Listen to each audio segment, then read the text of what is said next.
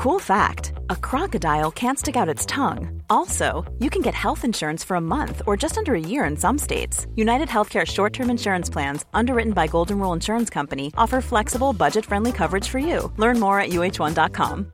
Hey, I'm Ryan Reynolds. At Mint Mobile, we like to do the opposite of what Big Wireless does. They charge you a lot, we charge you a little. So naturally, when they announced they'd be raising their prices due to inflation, we decided to deflate our prices due to not hating you. That's right. We're cutting the price of Mint Unlimited from $30 a month to just $15 a month. Give it a try at mintmobile.com/switch. $45 up front for 3 months plus taxes and fees. Promo rate for new customers for limited time. Unlimited more than 40 gigabytes per month slows. Full terms at mintmobile.com. Say hello to a new era of mental health care. Cerebral is here to help you achieve your mental wellness goals with professional therapy and medication management support. 100% online. You'll experience the all-new Cerebral Way, an innovative approach to mental wellness designed around you. You'll get a personalized treatment plan from a therapist, prescriber, or both in a safe and judgment-free space. Your Cerebral therapist or prescriber will outline a customized plan with clear milestones along the way, so you can get to feeling your best. With Cerebral, you're not alone in your mental health journey. We're here to empower you to live a fulfilling life. So take that first step towards a brighter future and sign up today at Cerebral.com/podcast and use code ACAST to get 15% off your first month. Offer only valid on monthly plans. Other exclusions may apply. Offer ends July 31st, 2024. See site for details.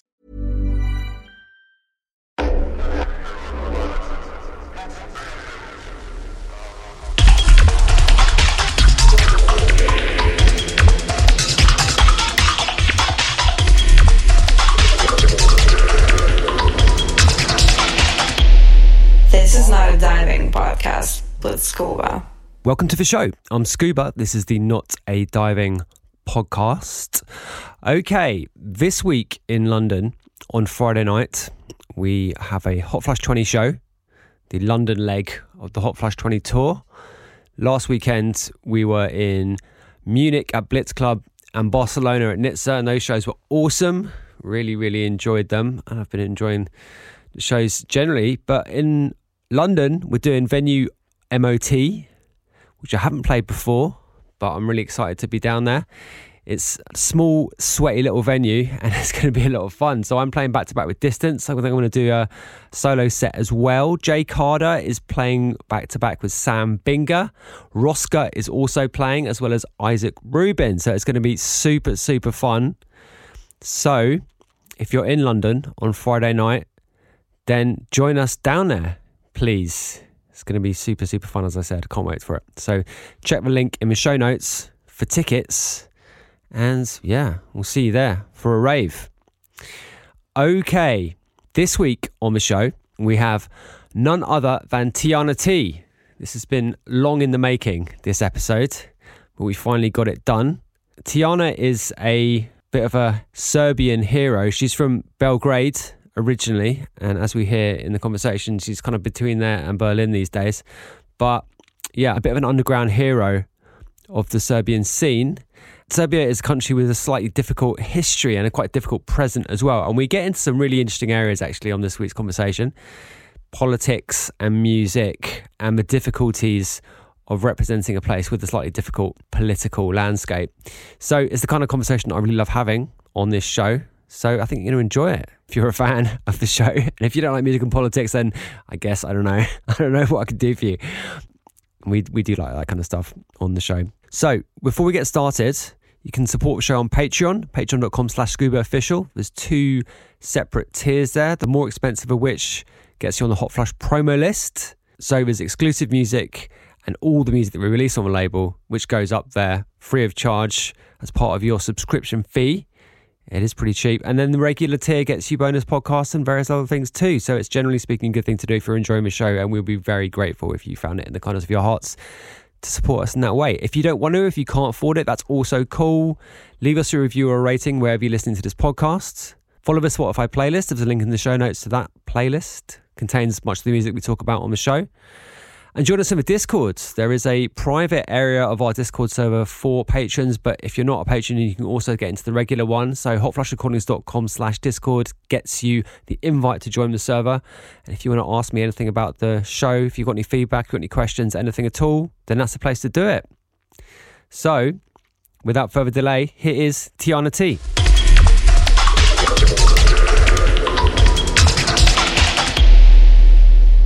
Tijana T, welcome to the show. How are you doing?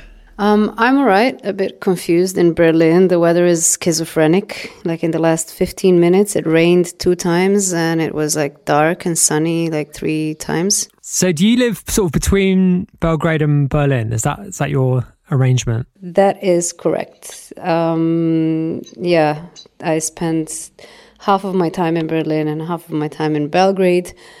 In between touring and travels, of course. Sure. Yeah, okay. So how long have you been spending time in Berlin for? Like, obviously you're from Belgrade originally, but how long have you been spending considerable amounts of time in Berlin? Yeah, I'm from Belgrade and I grew up in Belgrade. And Berlin, I mean, I have to say I started this thing already back in like 2006. When I had my first project here in Berlin, and I did it in 2006, 7, 8. Then I would just like visit Berlin regularly, but not have a stronger connection here or spending more months in a year here. And then basically when I started traveling more internationally, or well, not more, but very intensely. I had to be here more often. It was easier. My agency is here. And then from 2018, I got myself a place here and I registered myself as a resident of Berlin. So it's been like 4 years, I would say, like four and a half that I'm doing this like really like proper half thing. Sure. Okay. I didn't actually have this written down as a first question, but I'm going to ask it anyway because it just occurred to me as you were talking there. So since 2006, as you said, that was the kind of first time you spent a lot of time here. Like, what are the changes that you've observed in the city? What have those been? Well, it's definitely not the same city. Fortunately or unfortunately, I guess for different groups of people, this city now offers more opportunities because back then it was really poor, it was broke. It was around the time when the mayor of Berlin had that legendary interview in which he said Berlin is poor but sexy. Right, yeah, I remember that. Now it's different. Obviously, it's more gentrified, which is the case with many other cities in the world. I think it's a global phenomena. What I've noticed in our scene, let's say, or industry, and is that somehow, like back then, there was a sense of community. Like all sorts of people would, all sorts of scene were connected to each other. And I had the feeling that, it was smaller. So you would go to Panorama Bar on Sunday and you would literally see everyone. Now it's not really the case. People are more busy. There are so many different places around the city where you can go out. Everyone has their own thing going on. So there's also a change in the mentality within the scene. Everything has become way more professional, way more profitable. It's more, I think even in Berlin, it's really more like, business now. So that would be my main, this is something that I'm noticing the most within what we do. The other changes are obviously something that happen to every city in the world. The rents are higher, coffee is more expensive. Even doner, which was always like a food for people who had nothing going on, is now like 5 or 6 euros, I think. So yeah, it's just like more expensive. And once it becomes more expensive, it attracts different kind of people to move in here. But it's still, I think, very unique place in the world, especially for what we do. And I don't know many countries or cities that that give so much systemic support to artists of any kind, and who actually somehow acknowledge, let's say, DJing and parties as part of the culture. And in many places in the world, like, DJ is not even considered a profession or like a normal job. People would look at you and ask you, okay, and what's your real job? And like here, if you say like you're a DJ, it's as if you said, I'm an architect, you know. This is just another job. Like it's considered to be profession, which is actually really good.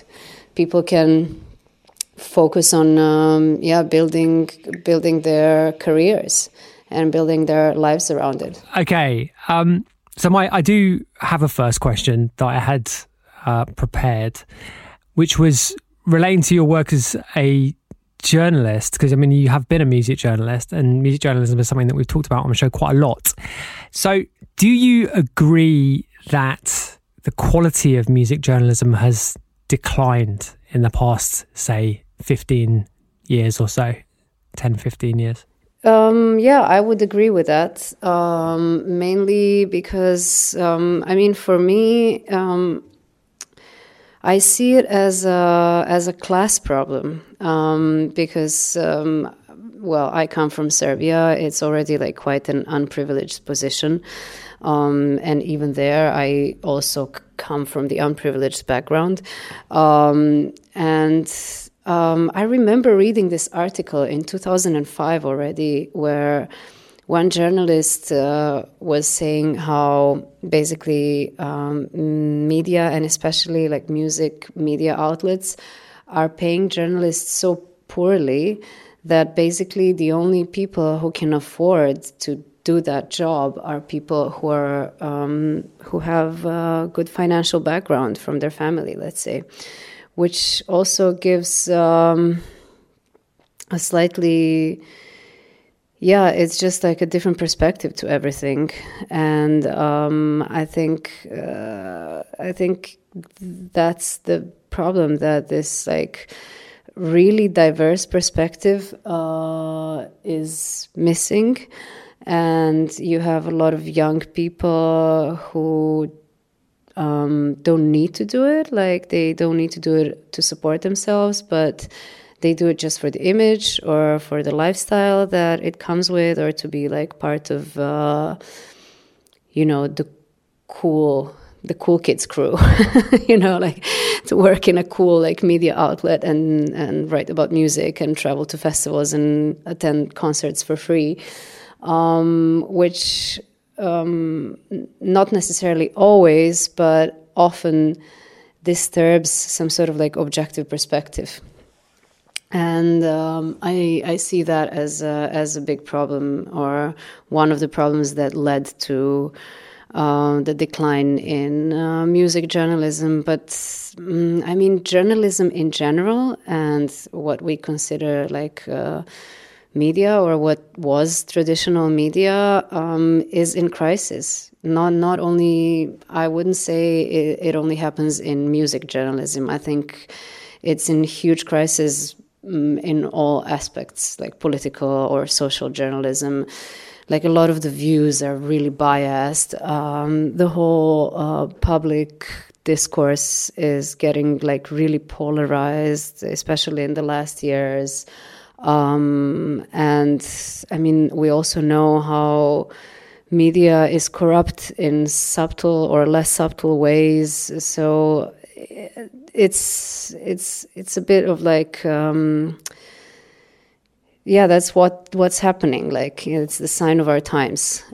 So I think media journalism is just like affected by it. And the problem is also that now with social networks and different ways that people communicate and that people want to absorb information, Some forms of this music journalism seems to be obsolete, and I think media outlets somehow didn't find a way to address their new audience in a way that would be interesting, and that would be like interesting for younger readers or younger audiences, but at the same time relevant and serious and in depth.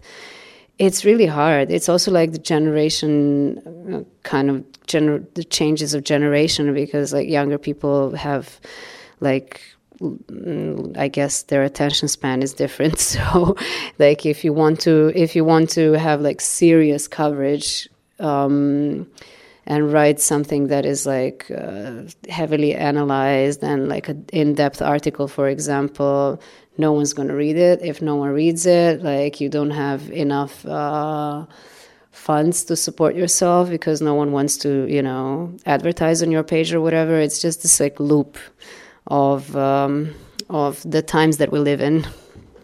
If you know what I mean. But yeah, I agree. I agree that it's sometimes I read these articles, I read like reviews of the events that I attended or reviews of the music that I listened to, and I'm like, yeah, this is like so like I'm missing objectiveness, sometimes it's somehow.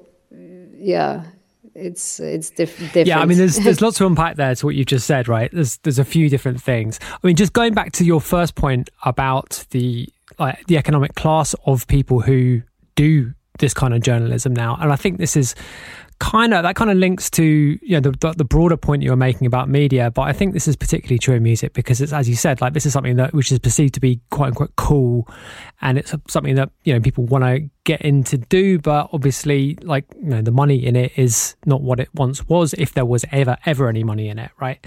So do you think that the backgrounds of people who are writing about music, do you think that's contributed to the kind of lack of seriousness with which economic inequality is taken versus other sorts of inequality? Like there's a lot of talk in music writing about diversity and about privilege, but until very recently there's been very little discussion of class, economic class, and how that disadvantages people. So do you think that the issue about the backgrounds of the writers, do you think that's played into that? Well, it plays into everything in life,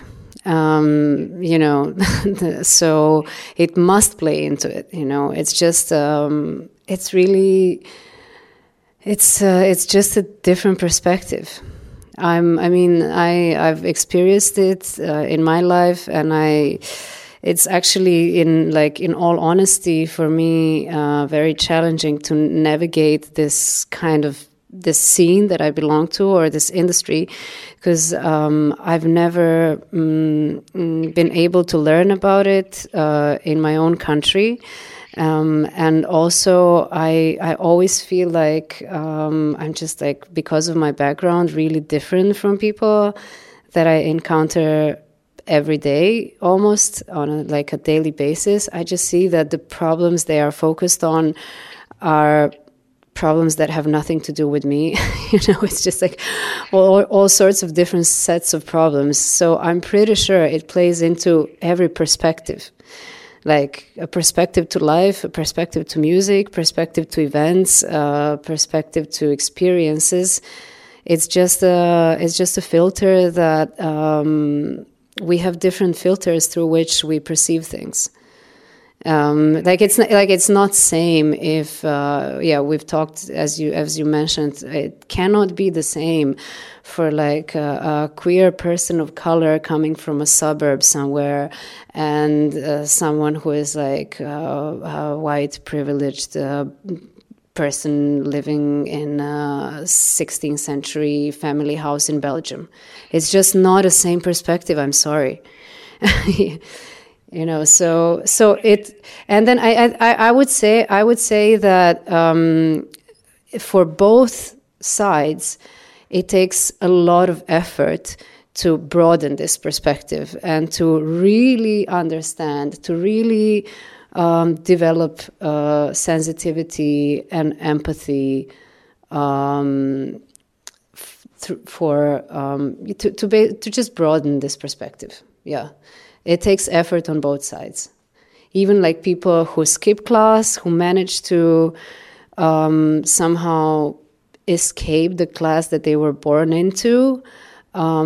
It takes a lot of adaptation and a lot of work to accept this new reality, and the vice versa. Like for people who do come from by luck and birth privileged backgrounds, it takes a lot of work for them to broaden their perspective. Yeah, absolutely does. And as you were saying there are the kind of levels and varieties of privilege that people experience, right? And so, it's possible to be of, I guess, this is best summed up in intersectionality, right? And when that's properly applied, it's a way of sort of assessing the relative levels of privilege that people experience. So you can be a rich person of color, right? And you can be a poor white person, right? And those two things are, exactly. have different nuances to them, right? And I think the tendency that certainly I've observed is there is a kind of white middle class Western European bias, and I've just described myself there, by the way. So there is that sort of, I think, bias to coverage generally, and just kind of the attitudes which are kind of taken up. But then the kind of flip side of that is the kind of, I guess I describe it as the kind of guilty side of that identity, right? And, then there is some kind of overcompensation towards certain types of privilege. So we've talking about, I guess, the most obvious one, I think, in dance music has been gender disparities, but also disparities with people of color on labels and lineups and all the rest of it. But the whole thing seems to be flavored by this kind of middle class white Western European / North American undercurrent. Is that something that when you said the people that you find yourself interacting with on a day-to-day basis, is that the kind of thing you were getting at? Not necessarily. Yes, it's just this. It's just this exactly this white Western European / North American / Australian white mid class. This is. I've been telling. I have a lot of friends in Detroit, for example, and they're all people of color. And I have to say, I have better understanding with these guys, and we share a lot more in common that I would share with a white person from a Western European country. Okay, I'm white. Obviously, I don't have. I have never experienced racial disadvantages or discrimination, but at the same time, where my geographical background or socio-political background is something that puts me in a completely different category. And I have certain systemic disadvantages or systemic problems which I'm facing, and they are much closer to what people of color are facing sometimes. Once I show my passport, for example, at any border, especially borders to Western Europe, I'm not treated the same way as someone who would show a European passport. It's just the questions I'm being asked, the way I'm being treated, the tone of the voice changes immediately. So yeah, this is, and also the way I grew up, the problems I had to overcome. For me, growing up in Belgrade and deciding to be a DJ at the time when there was maybe like 1 or 2 female DJs in that city was, wow. It was, I mean, the problems I had, I just never experienced any kind of support. I was asking my friends who were, or at least they were my DJ friends until that moment when I decided to become a DJ. I would ask them to show me how to use equipment, or to show me some tricks, how to like mix, or to just explain how to mix. And they just didn't want to. Like, and they were, I mean, so much harassment, so much online harassment, so much hatred. It went on and on for 10 years. I actually had some recognition in my country only after a few years of touring internationally and having 100 gigs per year all over the world and playing all the major festivals, clubs, and blah, blah, blah. And it was then that some people finally were like, okay, we can show a certain amount of respect. You know, but this is, and then I'm looking at like people who are, you know, DJs, and they were born and raised in Western European countries, and they have like always, you know, you just, let's say like in London or Berlin, even Paris, like you have 5 different shops where you can buy equipment. You have record shops. You have this crew, this label, that label, a bunch of people who are into it. People are more supportive in general. I just feel like, wow, like what I had to go through has nothing to do with the problems that these other people are facing. Also, let's say in a country like mine, the whole perspective to music and to events is really pure passion, because there is no business there. There is no industry there. No one can make a living or can make a career out of, let's say, being a DJ. So people who are into it and people who do it, they really do it only because they love it.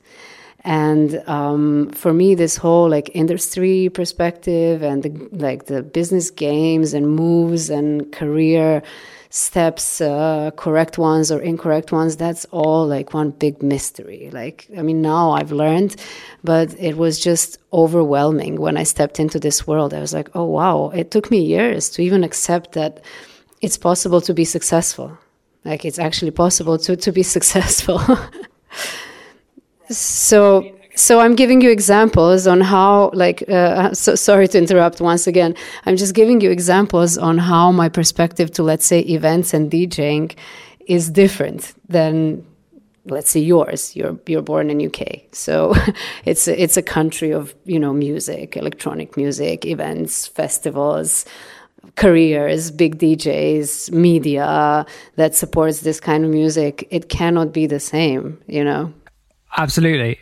Okay, so I had like 50 questions, like as you were saying all that. I'm going to return to something that you said in the middle there about getting recognition in your own country, because this is something we talked about with Eric Cloutez regarding the recognition or not that the first and second wave Detroit producers and DJs did or didn't receive, or more didn't receive until much later. And the concept of acceptance in your own town or your own, you know, community, I guess. And then another question which popped into my head as you were saying that was, you know, getting support from within your own, I guess, network and your own kind of social group and your own community and your own, you know, scene, I guess. So can you sort of expand a little bit more on those two things? Like, how do you see the scene? And I want to ask you about like a more general development question about the scene in Serbia. But, you know, in your own experience of becoming successful, how did that kind of interact with your local community? Well, yeah, I mean, this is also something I talked about with my friends from Detroit and also Chicago. One of my friends here in Berlin is Alinka. She comes from Chicago, and we're also the same generation, so we were sharing our experiences.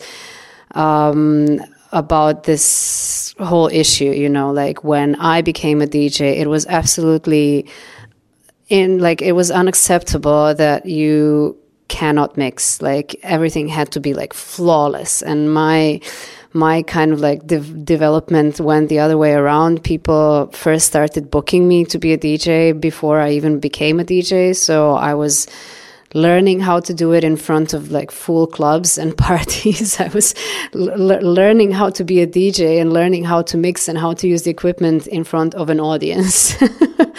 But I was like brave enough to do it. And this is also something I saw like in these early days in Berlin. Like I've seen a lot of DJs who are now big DJs, big names, in their beginnings, but people were more supportive. They would tell you like, oh, you know, maybe you can't hear well. This is how you adjust the monitors, or this is how you do this or that. And, you know, they would kind of like help you. Whereas in Belgrade, it would be like, oh, she's a shit DJ. She only gets booked because she's a woman. And then all the gossips that I'm sleeping with promoters. And I mean, it went on even when I started touring everywhere.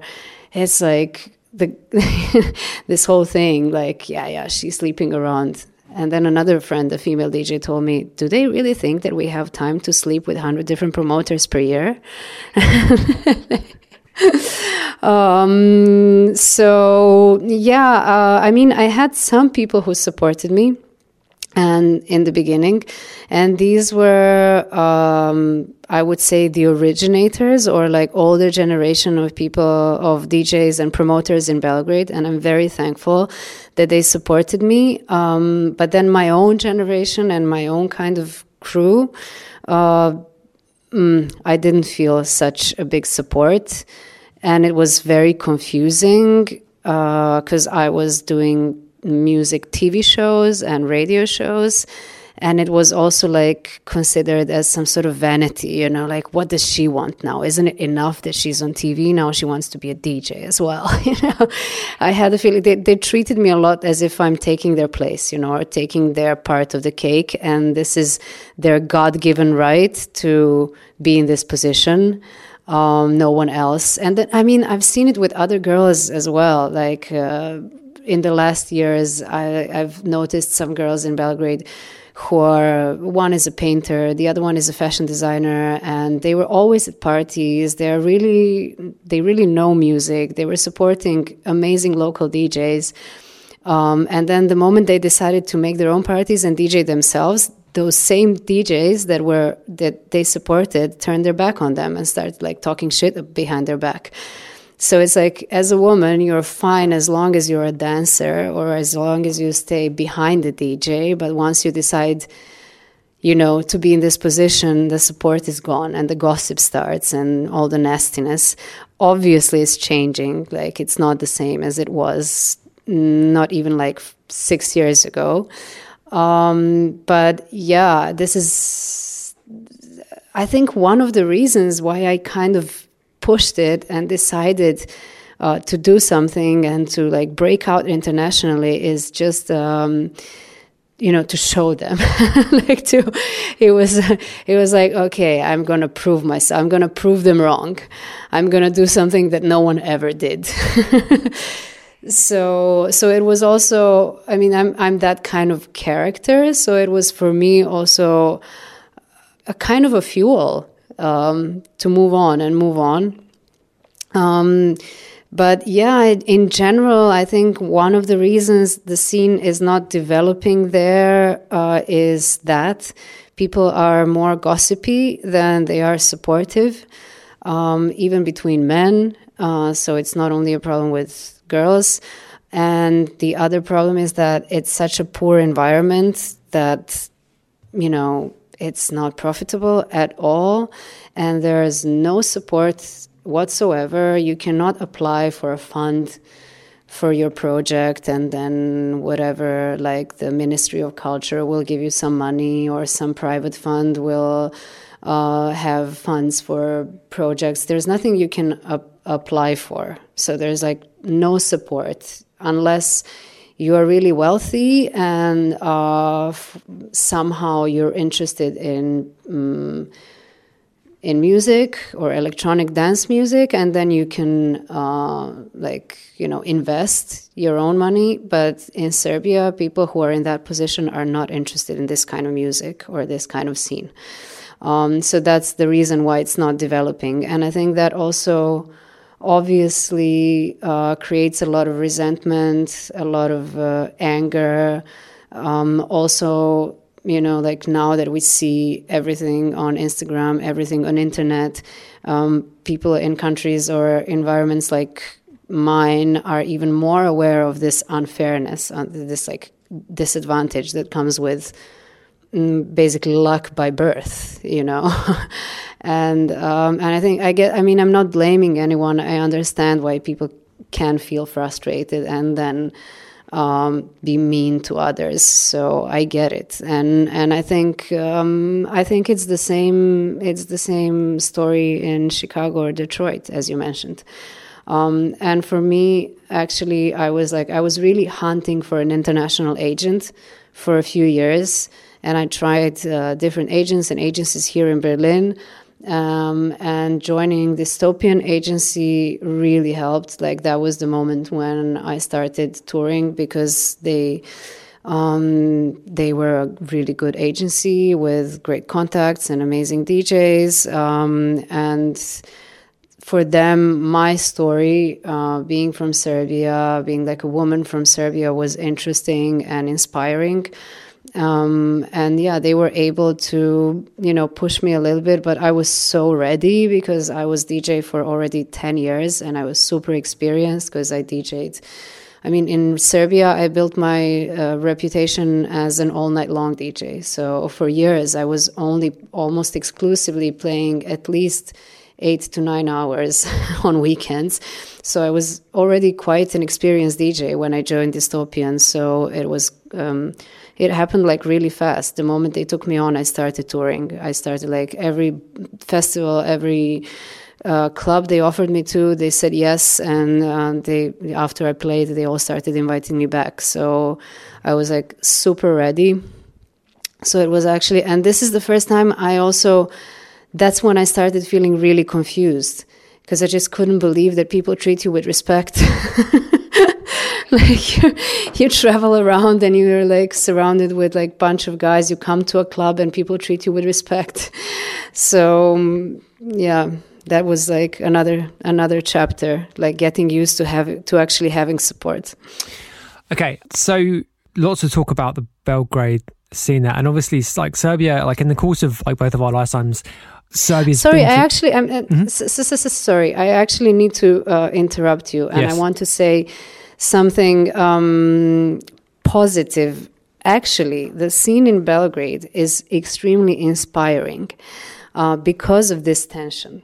Because everyone is kind of in this hustle mode. It's not comfortable, and I think this is also sometimes a good drive, a good motivation. And I have to say, still, some of my favorite artists and some of my favorite DJs ever are people who are local DJs in Belgrade.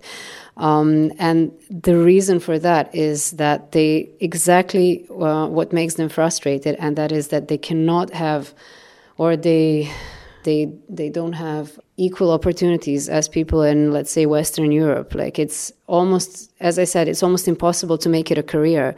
So people really do it out of honest interest and love for music. And this is another thing that I think plays a role in the perspective to events and music. And this is why they're so good, because they are not calculating. There's no calculation to be made.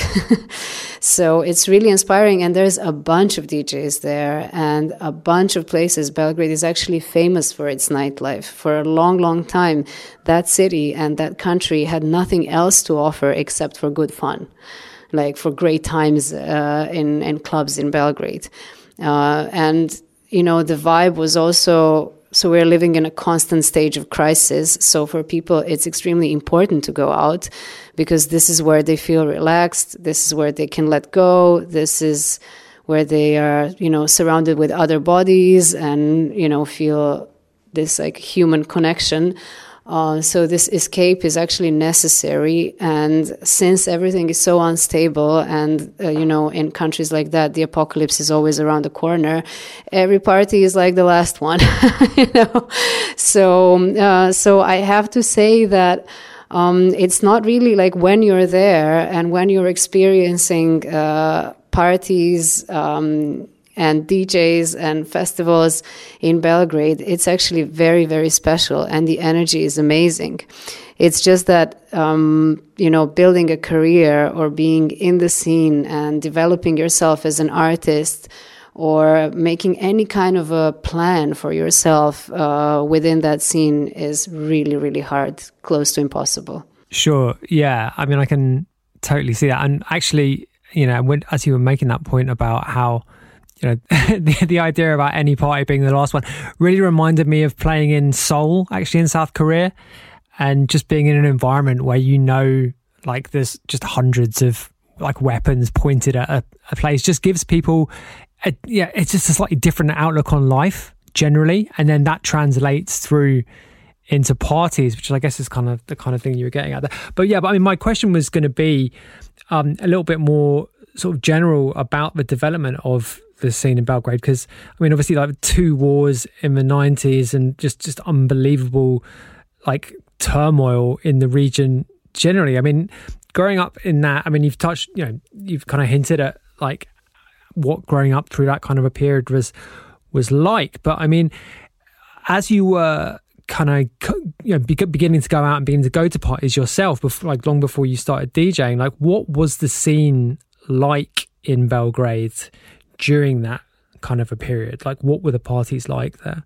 The parties were amazing. They were the best ever. And I thought, actually, I'm maybe romanticizing this because I was very young. I started going out with my uncle, who was bringing me to the parties with him, and my parents would allow me to go. So I was 13 when I started going to parties. And the parties were phenomenal. And I somehow later on, I convinced myself that I romanticized it. But now when I'm a bit more mature and a lot more experienced, I realized that it wasn't romanticizing, because I went to a few places where I experienced similar energy, and I did connect that with the political situation or political circumstances or historical moment. And these experiences in these countries a lot later reminded me of Belgrade. And I was like, yes, this is how it was. Like, this is exactly how it was. And it was a confirmation for me that it really was fantastic. It wasn't romanticizing. And the places where I had this extremely similar feeling or experience was Georgia. It was Tbilisi, in Bassiani, in their first year, in the beginning of their year, and it was of their club, and it was exactly the same vibe that I remember from the 90s and early 2000s in Belgrade. And the other place where I had that feeling was Kiev, obviously in the years leading to the war, or prior to the war. So I realized that this whole political context plays a big role on how the parties will look like. And in the 90s, I mean, it was wild. The country was involved in multiple wars, as you said. We had war on our territory by the end of the 90s, but throughout the whole 90s, Serbia was in war.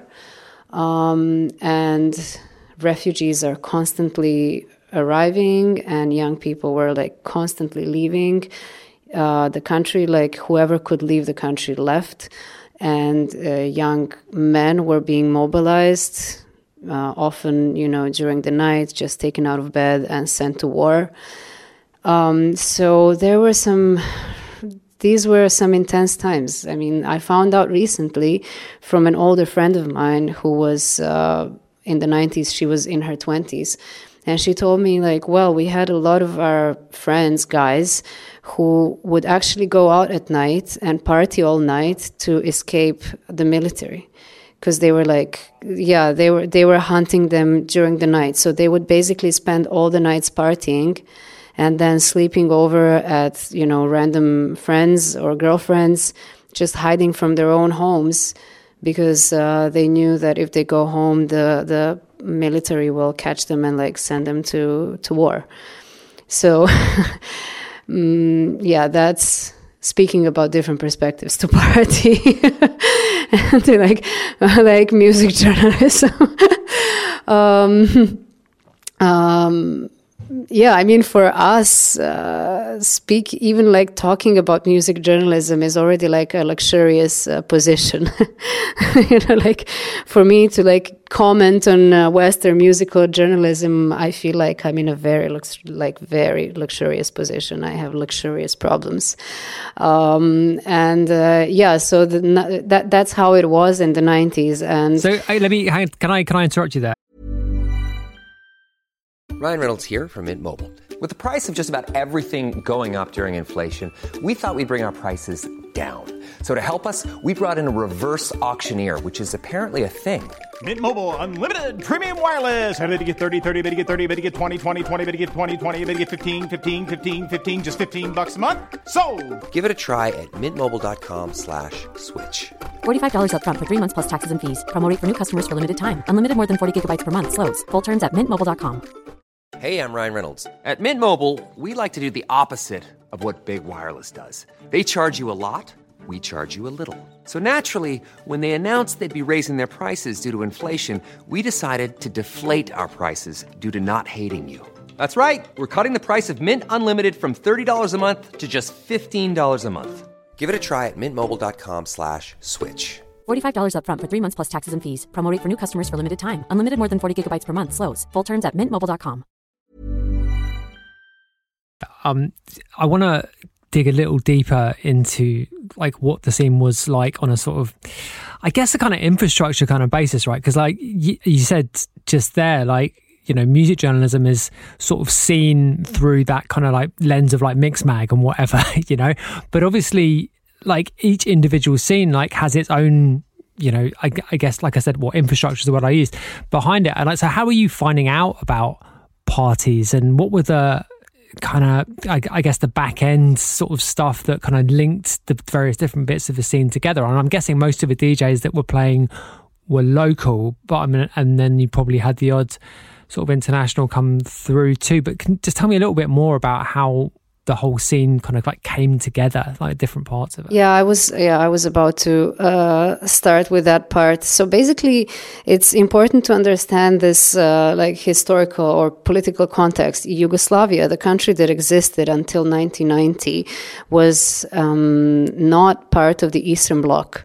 So it was an Eastern European country, communist, socialist country, but it was not part of the Eastern Bloc. It was the only Eastern European country that was not under the influence of USSR. That country actually had good connections with the West and with the East and with the rest of the world, let's say what we these days call Global South.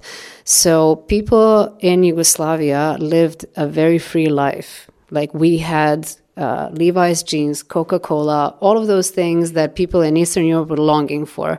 So we had it.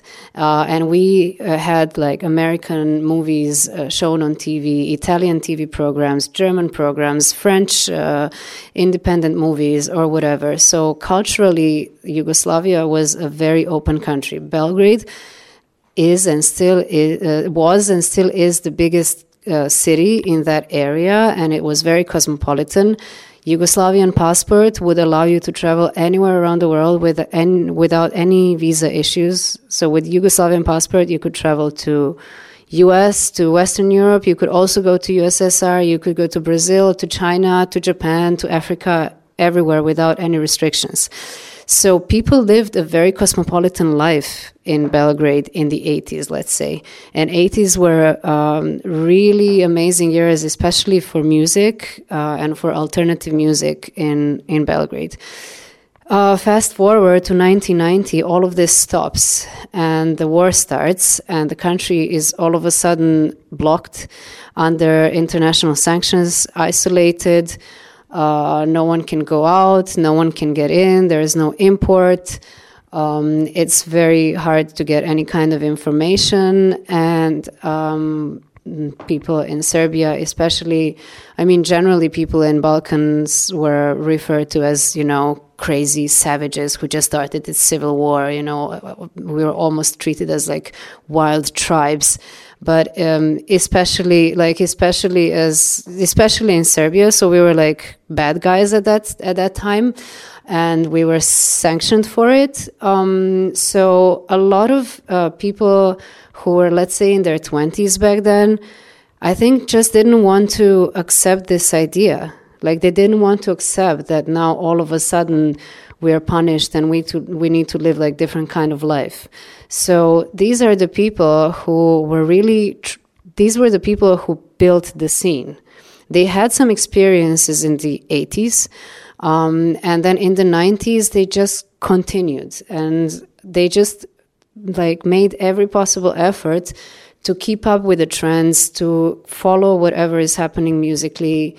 And it was, you would have some relatives who are living somewhere abroad, and they would send you magazines. For example, my uncle that I mentioned, he left country when he left country in 1990, I think, and he lived in Denmark. And every week he was sending me a box full of tapes, cassettes, where he would record. He was buying and collecting CDs, and he would record all the new CDs to tapes, and he would put it on a bus, and a bus was driving from Copenhagen to Belgrade, and I would get like every week or every 2 weeks I would get a box full of cassettes, and this is how I knew about the new albums and new music. And I guess some people also individually had connections like this.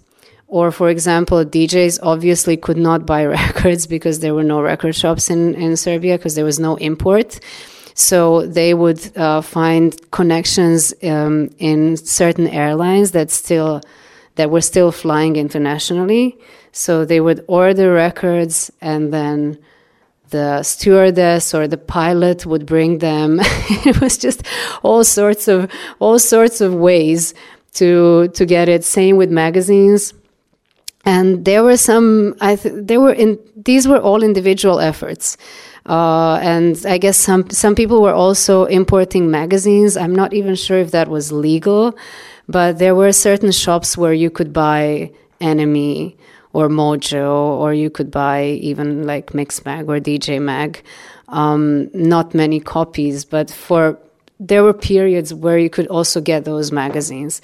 But people really, really strived and really didn't want to accept this new reality, and they really like tried to pretend and live their life as if they are part of the world, as if they were not excluded from the world. And this is also how parties started happening, because this is also the time when, raves were developing everywhere around the world, and the DJ culture, started really developing a lot. So I guess, locally people wanted to just keep up with what's happening.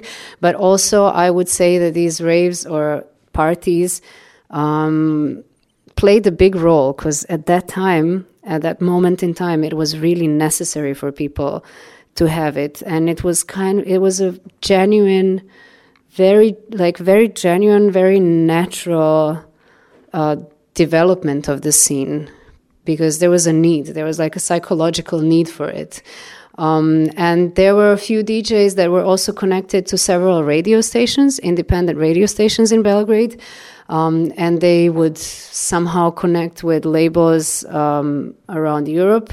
And they would get like promos from these labels sent to them, and then they play this music on the radio, and they also hosted their own parties. So this is kind of, this is the vibe. This is how it happened. And then already by the end of 90s, it was really well developed. I mean, you had the good thing about those times is that there were parties everywhere around Serbia, not just in Belgrade. So every town had like their own party. Trance was really popular. So even in like very small towns and villages, you would have like trance fans and trance parties. Obviously local DJs. And I mean, they didn't have fresh records always. So, you know, if you would follow your favorite DJ, you would have to listen to the same tracks all over and all over again. But it was, I don't know, it was fun. And then the government changed in 2000 and the whole system changed and the country became open. And that was also an opportunity for sponsors to jump in because they realized that this movement, this party movement, is quite developed, and it's almost like it was actually almost mainstream in Serbia. Like this electronic music was at that moment kind of like mainstream.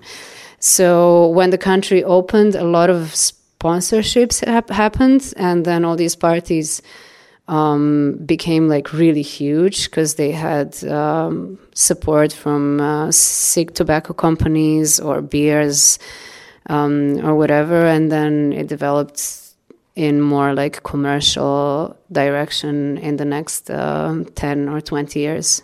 Okay, so like the question that was popping into my head as you were saying all that was, you know, the history of the political history of the 90s in Europe generally is, post the Cold War, coming out of the Cold War and the end of history and essentially coming together. But then obviously, you know, what happened in Yugoslavia is the complete polar opposite of that. And the wars that were happening were civil wars, basically.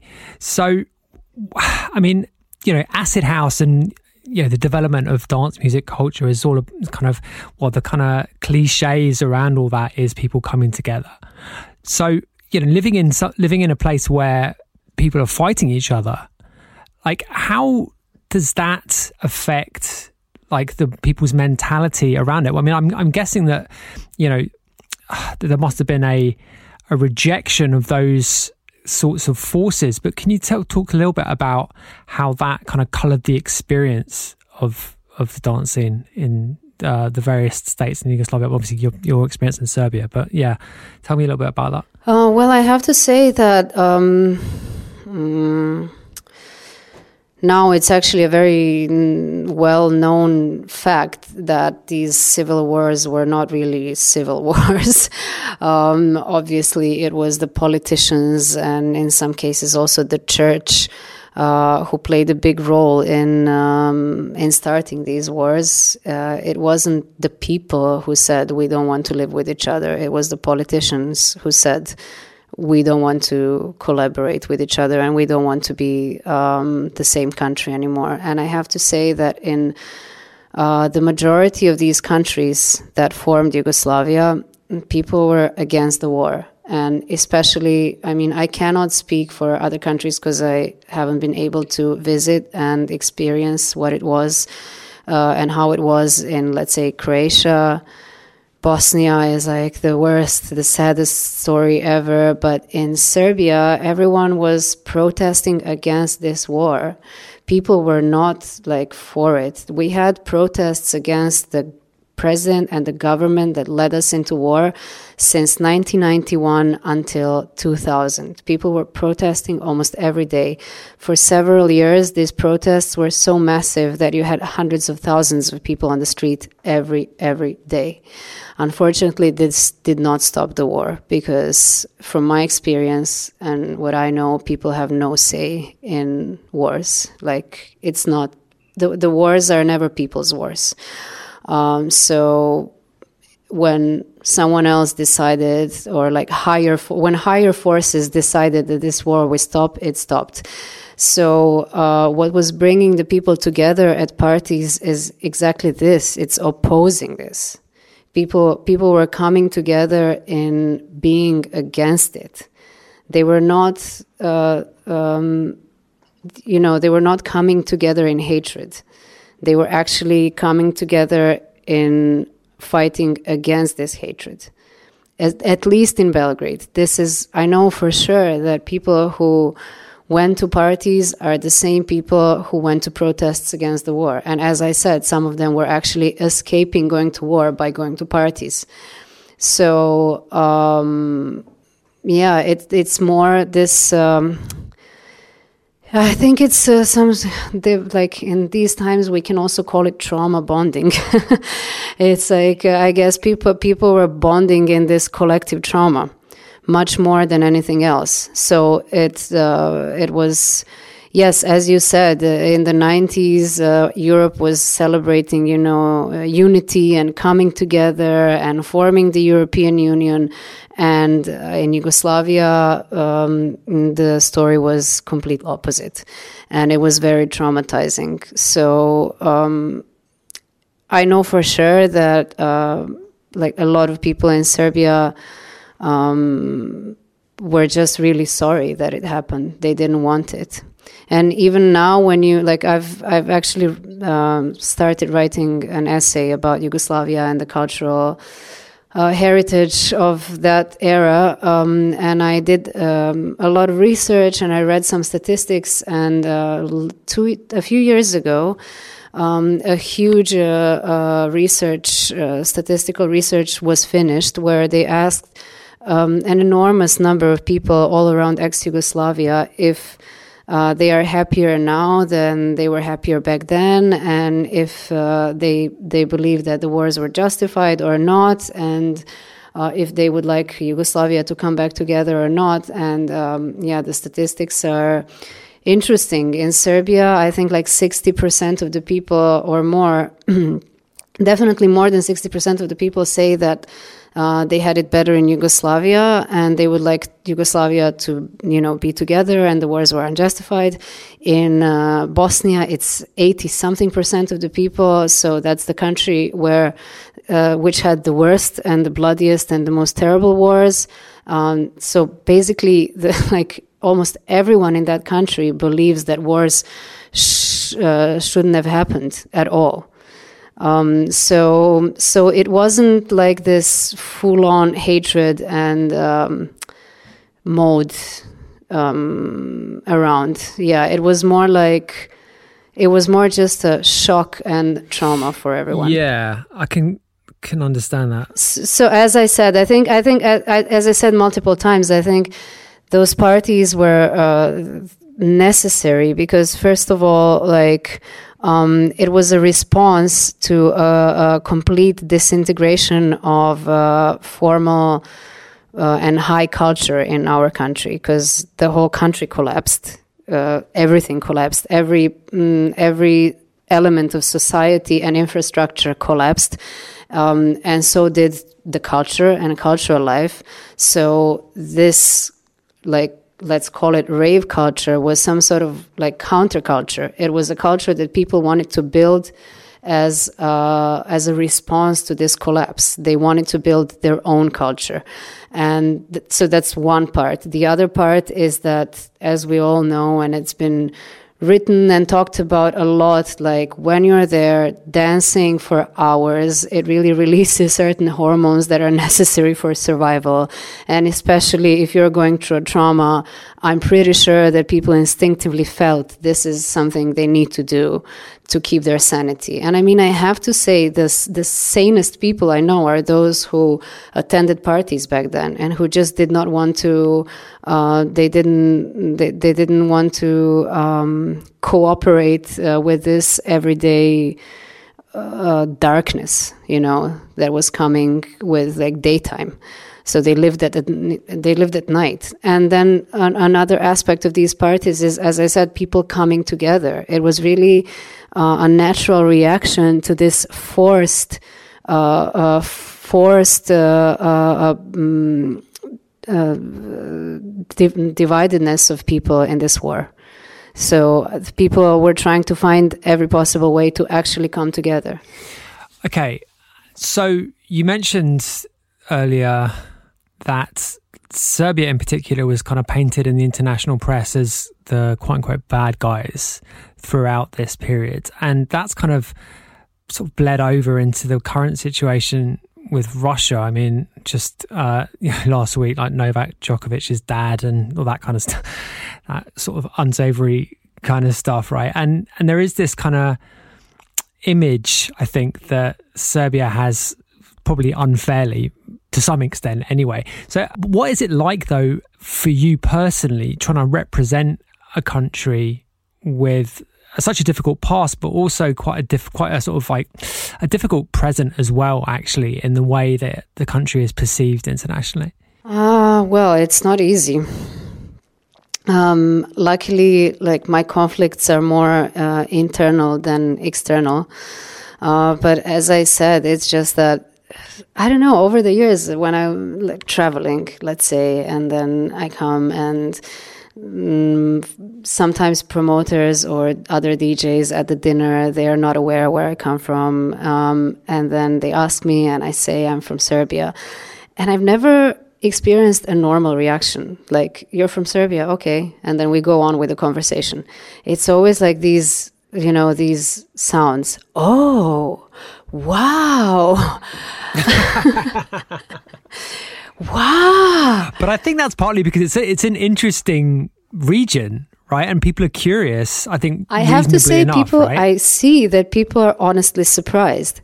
And then, you know, I had to ask myself always, why are they so surprised? Of course, they're surprised because they haven't met a single or almost any other DJ from that country. But I also have the feeling that somehow in their minds, I'm not, and I want to say I'm not blaming anyone here. This is just how, you know, as I said in the beginning, it's just like a different perspective to life, and a different perspective to the world and whatever is shown to you in the news and media and blah, blah, blah. So, but I guess like a lot of, especially Western Europeans, simply do not expect people from this country to travel a lot or to even be in a position to be a DJ. This is reserved for someone else. But this, I mean, it's like subconsciously, of course, like not consciously and not in a, you know, in a bad way. I just understand that people's perception is formed under the influence of whatever is offered to them in terms of information. So yeah, it's not easy. I mean, I have to say I have a soft spot for Djokovic because I completely understand what he's going through. And it hasn't been easy for him. Like, he also, you know, it's like his rivals were people who come from Switzerland and Spain, and it's a known, like, it's a for centuries tennis was like this sport reserved for white higher class. Yeah, it's an aristocratic pursuit, right? And Roger Federer just seems like an aristocrat himself. Yeah, right? So and I understand why he's this like bad boy, and I understand his own rage and his own. He also has, you know, internal conflicts, and he also feels like he has to fight against the whole world sometimes, which is partly true, partly it just comes from his own perspective. So I totally understand that. And yeah, it hasn't been easy because I also feel like some things are quite unfair. I mean, look at the history of Germany and the crimes that Germany committed against humanity. And somehow this country was like 20 years after the war, 30 years after the war, it was well off again. It was fine. It was functioning. Their citizens were able to live normal lives. Infrastructure was built back. Their passports were okay. And I have the feeling like in my country, like this sort of like natural amnesty that happens after every war never happened. It's like we are to blame forever. We're like guilty forever for whatever crimes happened or did not happen. And I have to say, it's like I'm not taking any sides. I don't think that my country, or I don't even know what a country means. You know, this entity is a made-up thing. I can't even speak in the name of my country because I'm not sure, like, in which name am I am I talking on behalf of the citizens of Serbia? Am I talking on behalf of the political elites? Or, you know what I mean? I just can't, like, it's very confusing, all of this, because what the governments are doing is often not reflecting what people want, or what people would do if they had a say. And now I got confused, but I would say, like, for me, the hardest thing is to try to explain it to people if they ask me sometimes, like you're asking now, because all of these issues are so deep and so complex.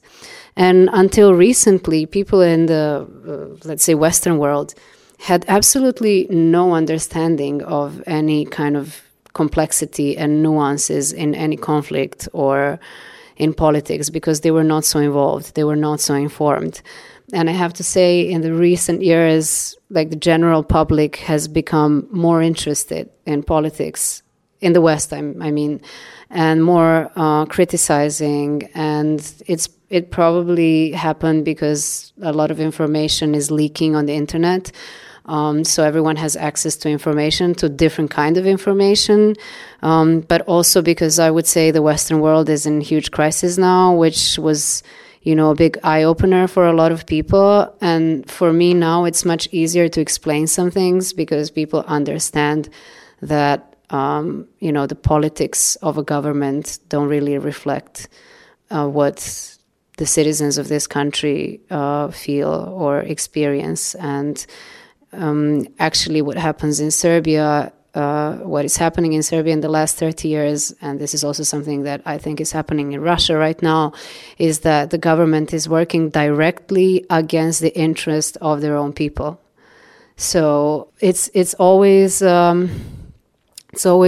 just an interest of the political elites and their friends. And their relatives, whatever. I mean, no one, like in Serbia, no one had any interest in these wars, and no one has any interest in this, like, constant state of crisis. No one has any interest. I'm speaking about, like, ordinary people. Like, the quality of life is just getting lower and lower and lower. So for me, that was the biggest challenge. It wasn't like. Of course, when you come from a country like that, you also develop, I'm pretty sure I'm quite paranoid as well. Sometimes I may be exaggerating people's reactions, or sometimes I'm interpreting it in a negative or, like, different way, just because I'm aware of where I come from and what the general perception of my country is. But that's like one side of the story. The other one is trying to explain the complexity of everything, which is even, like, a much harder task. And it's very similar to what's happening now between Ukraine and Russia, and it's very unfortunate. And for all of us in ex-Yugoslavia, this ongoing war is re-traumatizing. I've noticed that all of my friends here in Berlin who come from Croatia, who come from Bosnia, who come from Serbia, just don't want to get involved. They're like, please leave us alone. We had enough wars in our life. We cannot get involved in this one too. So it's, like, highly re-traumatizing because it's very, very similar to what happened in our countries. Like, a lot, there's too many similarities, except that now with Russia and Ukraine, the interests are much higher and much bigger. And obviously, Russia is a way more powerful country than any of Yugoslavian countries ever was. And it plays a different role in, like, international political game. And obviously, Ukraine has some extremely valuable resources that are of high interest to also the other side of global elites. So it's even more complex, and it's going to be even harder to stop this war, I think. But it's very similar. Sure, yeah. I mean, just going back to what you were saying there about the engagement of people, and I think young people specifically in the West, like Western Europe, North America, I think, like, there is definitely sort of like the interest in this sort of stuff goes in waves. But I think generally there is a tendency to be like very black and white about it, to be very simplistic. And I don't think there's much appetite for any sort of nuance, really. I'm just thinking back to, for example, the opposition against the Iraq war, and then that bleeding into, what happened around the financial crisis, and then into, the Trump presidency, and all these kind of like catalogue of, pretty difficult events on a number of different levels. And, the various waves of interest that came up around those events. But the tendency amongst the general public, and I think the young people especially, like just to kind of see it as a black and white issue, whatever it is. This is something, either we're against it or we're on one side of this argument, basically. And the way that the current conflict, talking about the war in Ukraine, and how various different countries and identities fall down on which side, like I think people do see it in that kind of adversarial black and white kind of a way. But as you were kind of just touching upon, like there is all sorts of issues, overlapping issues to this stuff, right? And it's not really that helpful just to say, well, this is bad and this is good, even if you can sort of broadly just describe what Russia is doing as being bad, quote unquote bad, right? I mean, there is a lot more to it than that. Definitely. I mean, I would agree. But as I said, when we also talked about music journalism in the beginning of a conversation, I think this is also a generational thing, this polarizing. And it translates to many different issues and topics. Also, the issues surrounding like... I don't know, like Black Lives Matter movement, identities, queer, blah, blah. It's all not nuanced. It's all like, it's always black and white. And this is also what, and this comes, I'm pretty sure that this is a result of this very, raw and not complex, communication that happens online. So Twitter or Facebook or Instagram are not places where you can have conversations, like serious conversations. These are not places where you can present your arguments in a productive way. People there communicate in a style that is very unproductive, and it leads to this. It leads to polarization.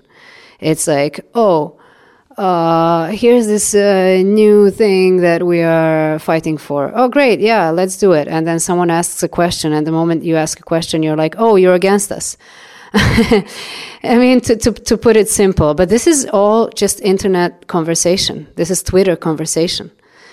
In real life, I'm pretty sure it would not happen like that. And I'm also like, I can't really say if what we read in the news or what we see as conflicts or conversations online, I can't really say if this is something that translates in reality. If in real life these people really believe that, and if this same conversation, if it would be moved in real life, would look like that. And it's weird, confusing times, I have to say. But as for like Russia and Ukraine, it's definitely very, very complex. I mean, first of all, people in the Western world don't understand what it means not to really not have freedom of speech. People do not understand that. They do not understand what it means to live in a dictatorship. They also don't understand what it means to live in a system where human life is really not valued at all. Where you actually, like, people in the West are born and raised in countries where they feel comfortable, they feel free, they feel that their life is valued, they have certain rights. Their constitution and their system guarantees those rights.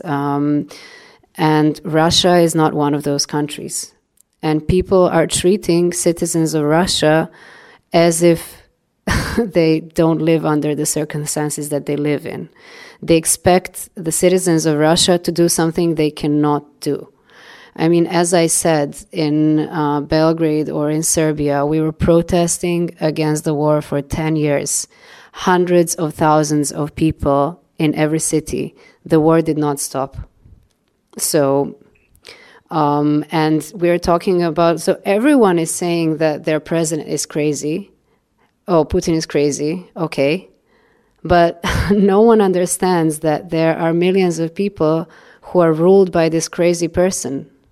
You know what I mean? It's like they expect this, like the West expects the citizens of Russia to do something that even themselves would not be ready to. I mean, how many times the government in UK go into a war somewhere in the Middle East, and did the citizens of UK try to stop that war? Did they manage to? And we're talking about like a free democratic society. And now, people are expecting someone in Russia who can just disappear overnight if they, raise their voice, to go out in the streets and fight against Putin and blah blah blah. It's just not something they can do. Like, it takes a lot. Even if they are able to leave the country, they will still have like friends and relatives who stay there. And then they can have a hard time, or they can disappear, end up in jail, they can be tortured, wherever. This is what's happening. This is reality in that country. I mean, I talked to a few people who left Russia in the last 1 year, and they told me what they experienced after they went out on the protests. They told me what happened after they wrote something publicly on internet. They told me what happened to their family. And it wasn't only their parents, it was also their grandmas, grandpas, aunts, sisters, brothers.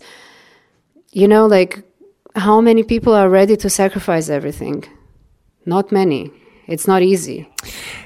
Yeah, there's a ridiculous assumption that somehow, like you say, like this, that you can just make a statement without there being this sort of implications for it, for your personal life and the lives of your family. It's absurd. We've talked about it on the show previously about, like the sort of the obligations that are put on, just using Russia as an example, like the obligations that are put on Russian artists to make some kind of public statement, in a way which is just so presumptive, without a second thought. Yeah, I mean, I have to say, those people who, I would like to see those people who are creating this atmosphere, are putting pressure on these Russian artists. I would like to see them risk their families' lives for saying something online. I mean, they never ask themselves, would I be able to do this under these circumstances? Because people, I think it's a very critical moment in society, in Western society these days, and a lot of people feel there's like a lot of things are changing constantly, and I think a lot of people are kind of like losing it, but they cannot understand why they're so confused, and they have this like internal anger that they need to direct towards someone. And of course, if someone offers you an enemy, you will, if the enemy is there, it's written everywhere. Okay, here, if you hate anyone, this is the person you can hate now.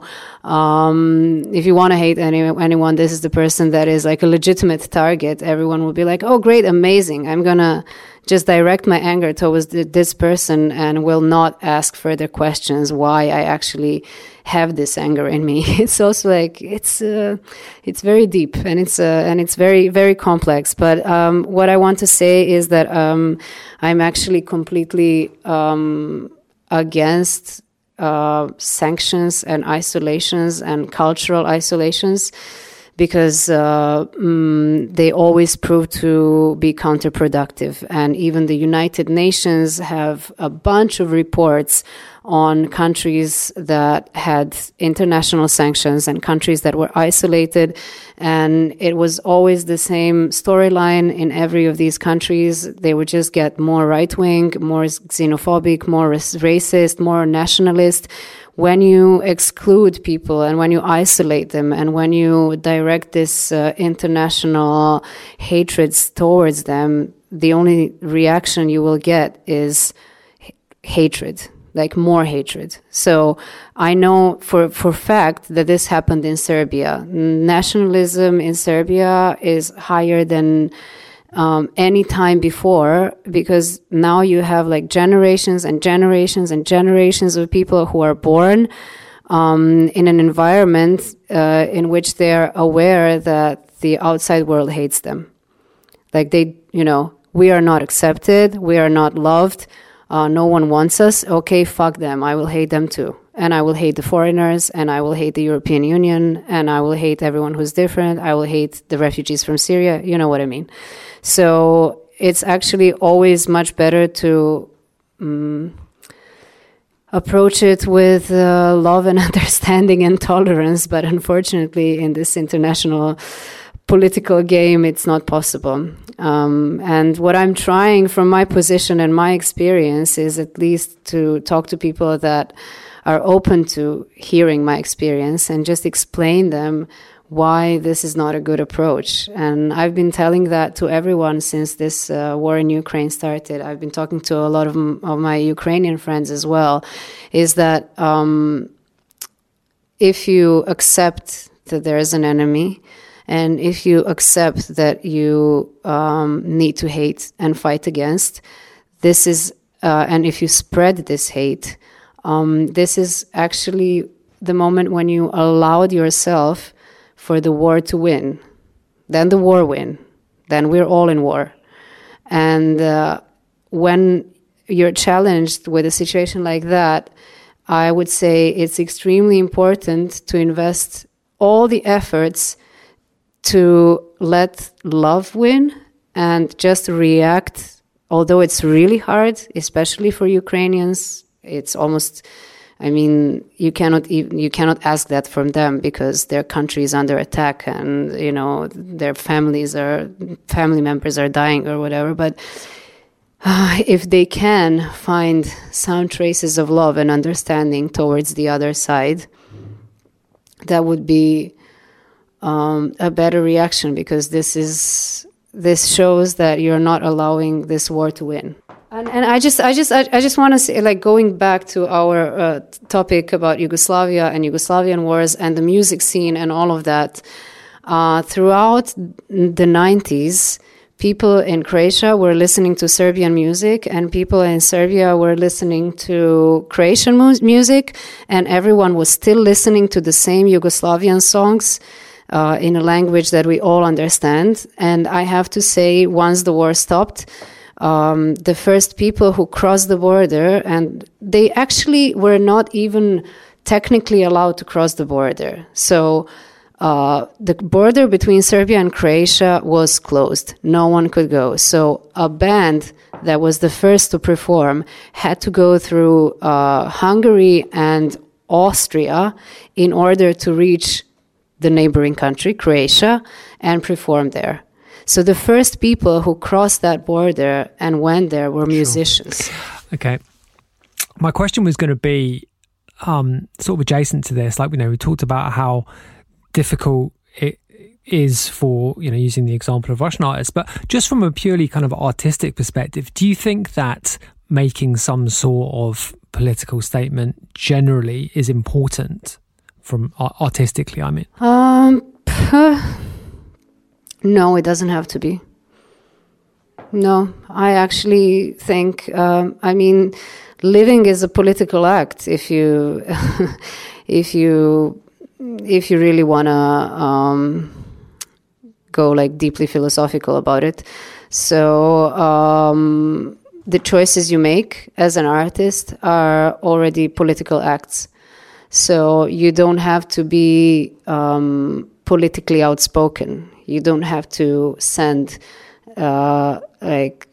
precise political or purely political messages, but the kind of art that you decide to make and the messages that come across, or the feelings that this art you create evokes in other people, is already a political act.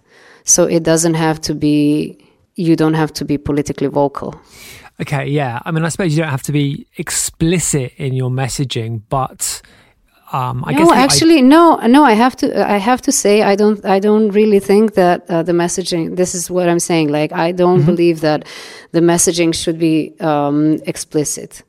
I mean, like, also, like, look at the history of techno, or like the origins in Detroit.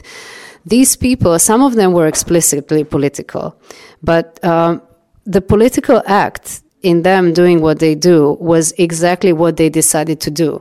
That was a political act.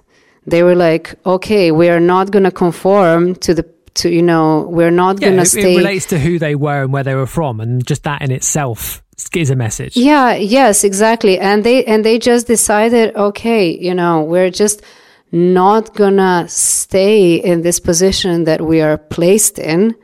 We're going to define our own position, and we're going to make and create our own thing. And this was a political rebellion, that they didn't conform. Yeah, I mean, absolutely. I mean, that is, yeah, I guess not conforming, of the sort of rebellion against whatever prevailing culture it is in your surroundings is, I mean, it's the history of, I was going to say rock and roll, but like, this counterculture generally, and that has been most commonly expressed in music, like post the Second World War, post the 1960s.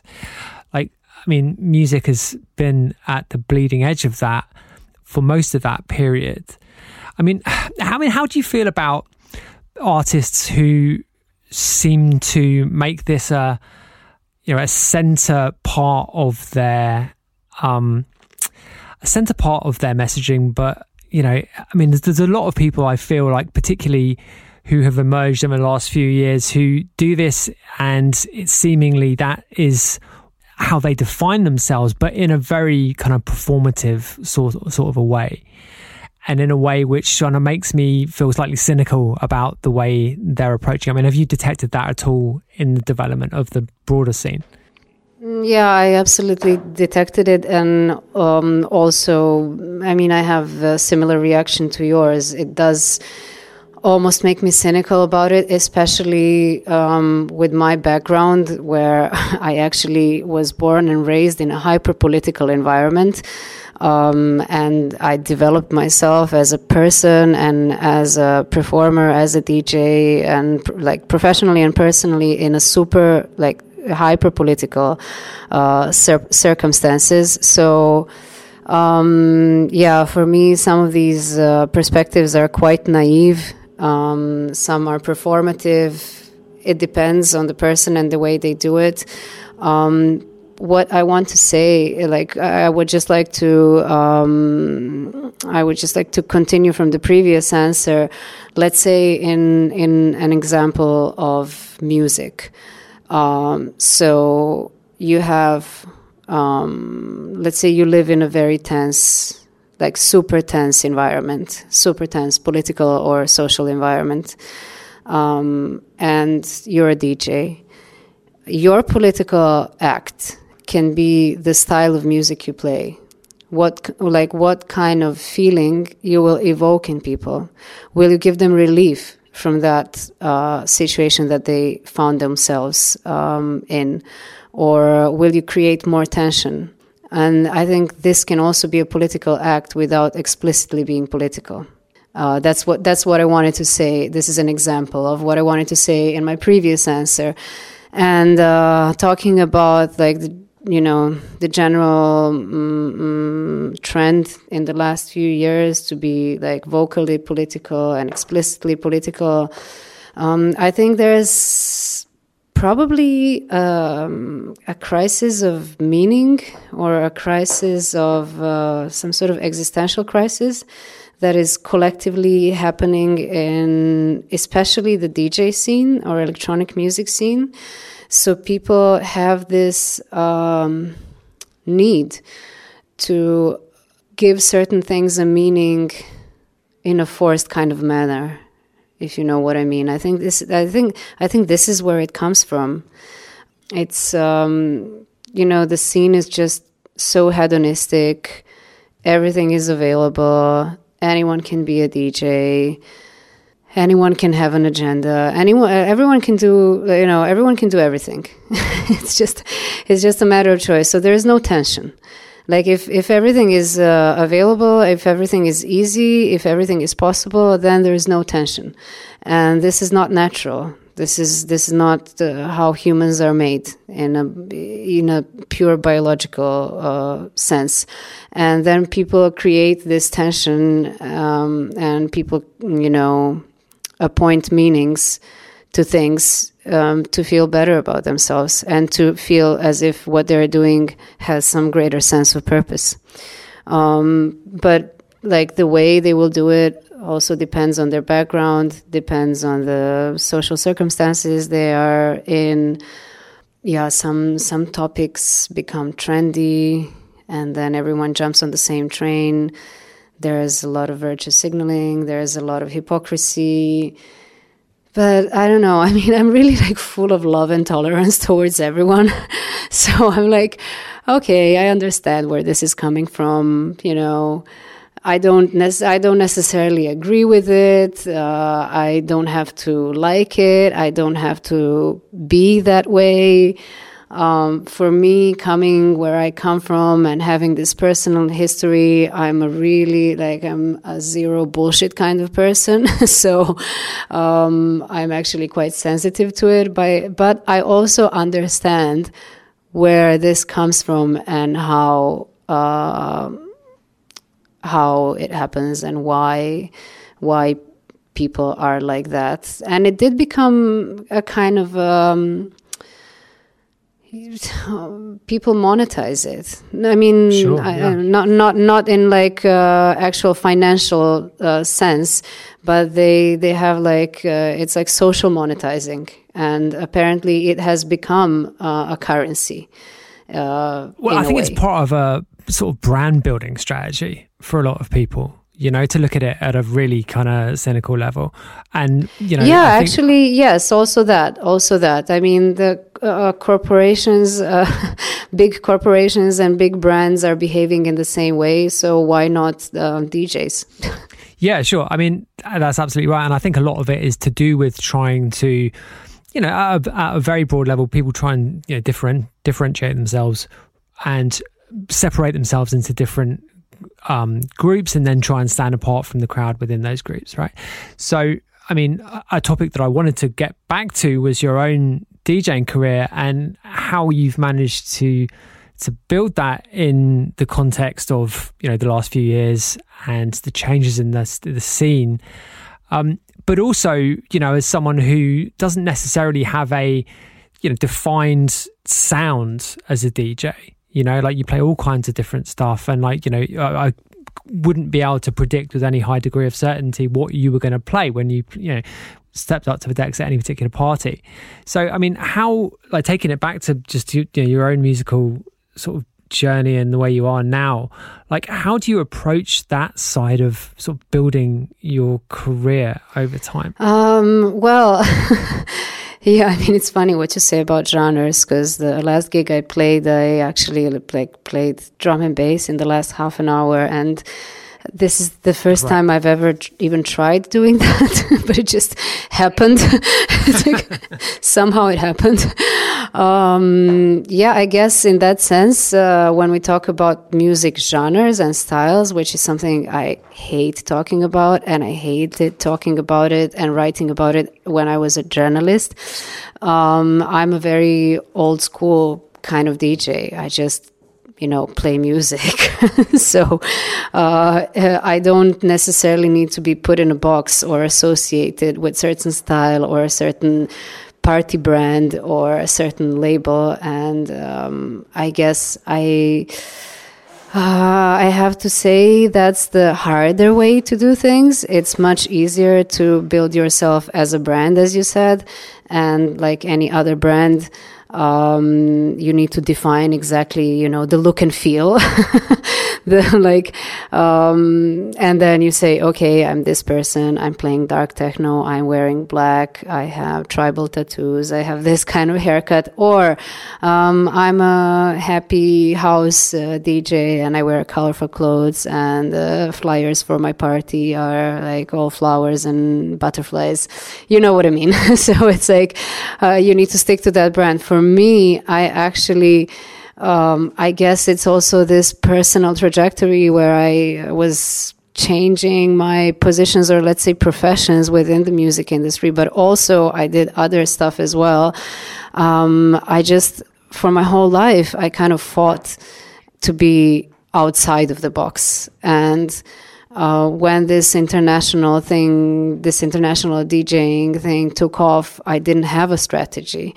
I just knew that I want to get out of Serbia and I wanted to play internationally, and I believed in myself, and I believed that I'm a good enough DJ to get gigs internationally and to get some international recognition. But as I said, coming from where I come from, I couldn't even make a plan or make a strategy because it was completely unknown to me, like this kind of approach. And I had like zero strategy. I was just being myself, whatever I am. And I did whatever I felt was right in the moment. I guess my position within the scene is very unique in that sense, because there are not many people who manage to do so in that way.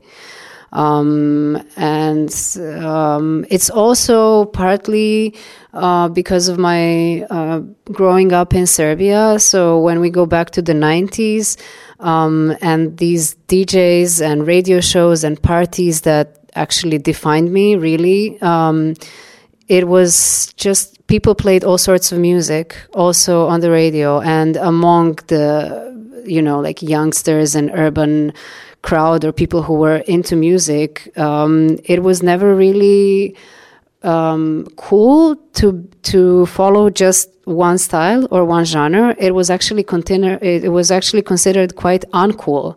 Like you were considered to be narrow-minded, and if you are into music and if you want to present yourself as a music lover or an expert, it was actually needed to follow all sorts of music, rock, alternative. When you talk to people in Serbia, like who are music lovers and knowledgeable, they know everything about every genre. And that was the atmosphere that I grew up with. So I had this uncle who was a music lover and who had a huge record collection, and he was also part of that generation where just you had to know everything, and this is why I could never really define my style, because I liked all sorts of music. But as you said, I also never really associated myself with a certain clique or a certain party brand or a certain label. Obviously I was, and I'm still working with the agency that inherited Dystopian, and Dystopian was connected with this with Dystopian label. But from the start, it was very obvious that I'm not a Dystopian DJ. I can play I could play techno, and I did play techno, but it was not that kind of style. And I think also the agency that I joined decided to broaden their like the DJs or the styles that they represent once they took me on. And obviously, like in Berlin, I play Panorama Bar all the time, and that's the club I played the most. So, but I'm still not super associated with Berghain or Panorama. I don't feel like I'm not, Marcel Detman or Ben Klock, who are like, they're like the poster boys for Berghain. So it was, I have to say, it was a more difficult path to take, because sometimes for promoters is also kind of hard. Like they don't know where to place me. Should they put me on a house stage in a festival or a techno stage in a festival? People want to put you in a box, right? That's what everyone wants. Yeah, it's easier. It's easier. And I mean, you have certain DJs or certain party brands that are literally like McDonald's. They're literally like, when you go to that party, you know exactly what to expect. You know, the Big Mac, Big Mac tastes the same in every country, in every city. And some of these collectives are doing exactly that. But for me, it would be boring. I just cannot do the same thing all over and over again. And yeah, I'm somehow managed. But I have to say, what I've noticed over the years is that people who support me and who respect me and who like me really respect me exactly for that reason, because I somehow kept my integrity and I was just always being honest, and I never played any kind of like marketing game, which not everyone can do it. Like, it actually means that you represent yourself as yourself. For some people, it's much easier to make this, to divide their their private life, or let's say their private persona from the public persona, or whatever they represent as performers or artists. For me, I could not be so professional and so strategic about it. So I was just being who I am. And it somehow worked out. I'm really happy about the connections I created and nurtured over the years internationally, because people that keep on booking me all over and over again are people that I really, really like. I'm like, oh, I'm really happy that this festival supports me and keeps booking me, because I really like these promoters. Like, I would be friends with them even if they were in a different industry. So yeah, it's double-edged sword. It's a bit harder.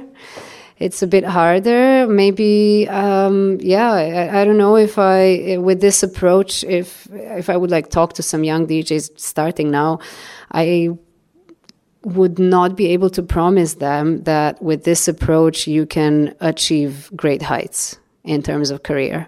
I think if you want to be like super, super successful and one of those like top DJs, you really need to define yourself as a brand and build your career as a brand.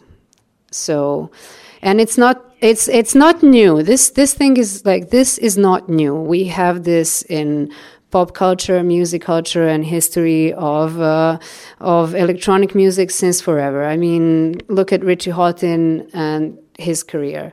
He built himself as a brand from the very start, with the logo, with the Plastic Man thing, with the haircut, with the black color, with a certain sound he's associated with, experiments in technology and blah, blah. And he always sticks to what he built as this Richie Hawtin / Plastic Man persona. Yeah, I mean, it's marketing, right? And this goes back to the very start of the music industry as we know it today. And it's just the way, it's just the way capitalism works, really, at a really broad level. It's a product and you're selling a product, right? And, when people say you're building yourself as a brand, as a performer, well, I mean, you're in a marketplace and you're trying to sell. Sell, yeah, exactly. You're selling something, and that's a really painful way of looking at it, right? And having the kind of approach that you've just described is still a way of perpetuating yourself as a performer, right? So it is a strategy, like, even if it is not like explicit in the way that's, you just described Richie. And that's just a classic example of something which has been, I mean, it's easy from the outside to kind of assume that there was a high degree of planning there, but yeah, you're absolutely right to point out stuff like the logo, the personal image and all the rest of it. And I think now for young people coming in, like, I think there is an assumption that you have to do that, and that some degree of expertise, or at least that's something that you should take very seriously, you know, and almost, I mean, there's a danger of, as someone, you know, who's been around for a few years, there's a danger of kind of assuming that that takes precedence over music, right? And I'm not sure if that's fair. Like, to be honest, I think it's a kind of easy trap to fall into as a kind of someone who's been around the block a few times, to assume that the younger generation don't take the things that you took seriously enough. You know, they don't take them seriously enough.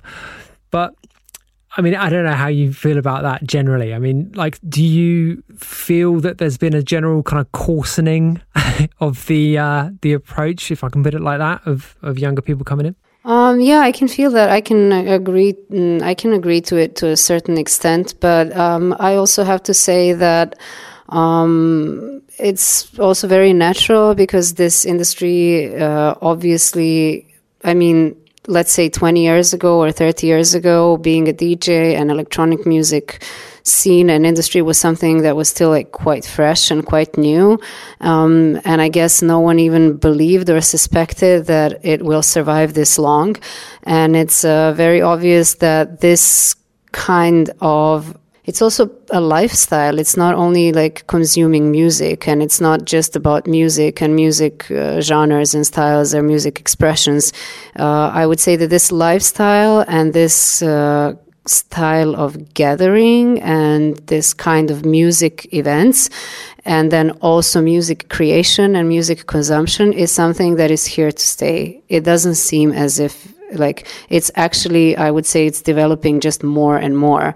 And you have like less and less bands touring, and, you know, less people releasing albums. And I'm pretty sure that like major labels are also struggling a lot. So what I want to say is that like people who are younger and let's say fresh generations, maybe they are just not repeating the mistakes that we've made. We can also look at it. We can also look at it that way. They've learned. They've learned from past mistakes of other people, and now they have different tools. Like, tools are just completely different than the tools that we had, and they are using it. And also, like 10 years ago, 15 years ago, 20 years ago, 13 years ago, there were not that many slots that you could take as a DJ or electronic music artists. There were not that many opportunities. It was a very narrow market. And now there's like a variety of options, and people are just going for it. I want to say it's more possible than ever to make a career out of it and to make a living out of it. And for some people, it's possible to make like huge amounts of money. I mean, let's not pretend that it's all about music. It's just not. I mean, the moment you want to make a living out of it, you need to think strategically, I guess. And this is what younger generations understand from the start. For like, let's say for me, it wasn't apparent from the start. I could not see it. I was a singer. I was singing in choirs, and I went to like classical or opera singing classes. And I stopped all the singing when I was a teenager or in my early 20s, because I was convinced I would never be able to make a living with music. I mean, life proved me wrong, which I'm really happy about, but I could not see myself. And now it's just different. People see it. People see that there's a market over there. People see that there's a lot of people in this world who are ready to spend money on parties and music, and they just want to take their position, and they are using all the tools that are available. We can like it or not, but this is what's happening. I don't want to look at it just negatively, and of course, like going back to my beginnings and my story and my experiences and what I had to do in order to get, one international gig, and let alone hundreds. I mean, the price I had to pay and the work I had to invest and the patience I had to invest, is unmeasurable, like uncomparable to what people do these days. But I can't cry over it because it's just different times. It's like, yeah, exactly. It's like different times, and I was in a different position. I was, if you want to grow oranges, you don't do it in Finland. You grow oranges in Greece. If you want to be a DJ, you don't do it in Macedonia. Sure. I mean, Macedonia is not even the worst example. Like, if you want to be a DJ, you cannot be from Congo. That is, true. I can't think of any. You're right. You know what I mean. Like, if you want to be a fashion designer, do you think you can make a career if you're in Peru? Like, no, you need to go to Paris. And this is what happened to me. Like, I was somewhere else. I was actually even happy that my city had this scene and this heritage and a lot of DJs. But what I want to say, this is my personal story. And it was like that moment in time. And I just cannot blame other people because they're born in a different moment in time and they're starting their careers in a different moment in time. Obviously, the motives are different now, like back in the days. And I hate being that person who talks about back in the days, I have to say. But back in the days, really, people were... It was more about music because it had to be more about music. And now the context is different. So now it obviously doesn't have to be all about music. And that's just how it is. Yeah, totally. I mean, it's just different, isn't it? And, that's just the reality. You have to accept. I mean, but I have to say, like, if we want to somehow pass our experience and our knowledge and our knowledge and experience to younger generations, we have to stop perceiving them as enemies. We just need to find ways to develop a conversation, and we need to find channels to spread this knowledge and to educate. And this is like, education is the key. And if everyone just backs up and gives up, and if everyone is like, just so disappointed that they don't want to participate anymore, they're actually participating and contributing to this new approach that they don't like. So I think it's the responsibility of generations who know better and who experienced better or who want certain values to still exist within our industry or within our scene. They simply need to speak out loud and spread their message and educate the youngsters. That's the responsibility. Yeah, I totally agree with you. Okay, so this has been awesome. I've just got one more question. It's not even really a question, to be honest. It's just something I did last week, and I had a couple of people ask me to do it every time. So you're a great DJ, but tell me a few of your favorite DJ mixes that were influential on you or you just enjoyed. Well, I'm ready for this question because someone on Twitter asked this. And I think that's what was behind yes, the good feedback. Yeah, someone on Twitter asked this, and I was like, wow, this is a good question. And yeah, for me, it was, one of the best mixes of all times is James Holden at the controls. That's like the number one mix that that influenced me. But there are certain others. There's a lot of like DJ Kicks mix that are very influential. Obviously the Kruder and Dorfmeister one, and I really like the Chicken Lips DJ Kicks, and then around the same time when At the Controls came out, or maybe like 1 or 2 years earlier, it was Erland Oye, and he had an interesting one. And then Miss Kitten at Sonar, but I forgot which year it was. She played Windelicker. It's like this generation of DJs, and around that time, those mixes. But I have to say, James Holden at the controls, number one. Cool. Well, yeah, thank you so much for doing this. It's been great. Yeah, thank you. Thanks for inviting me. We talked way too much about politics, and I thought this would be a conversation about music and scene, but I guess talking to me always leads into this political direction a little bit more. Yeah, that was Tijana T. What an interesting conversation. As I mentioned at the top, that's just the kind of chat I like having on the show. Really taking the opportunity to delve into some difficult areas and, I don't know, pull things apart, really. I mean, it's so interesting to me listening to people who come from different parts of the world and parts of the world which have slightly difficult political situations and how that affects them in what they do in music. That's just so interesting to me. And like, Tijana's a really thoughtful person, as you will have noticed from that conversation. And it was just great to get her thoughts and experiences on her journey through music. So yeah, awesome stuff, just exactly on the money for this podcast. So thanks to Tijana, and I hope you enjoyed it as much as I did having that conversation. Yeah, awesome. Okay, let's leave it there, shall we? If you want to support the show, then please do on Patreon, patreon.com/ScubaOfficial. Follow the Spotify playlist. There's a link in the show notes to that playlist. And join us in the Discord. Join the conversation. hotflushrecordings.com/Discord to get into that server. And I will see you back here, same time, same place next week for the next episode of the Not a Diving podcast. Thank you.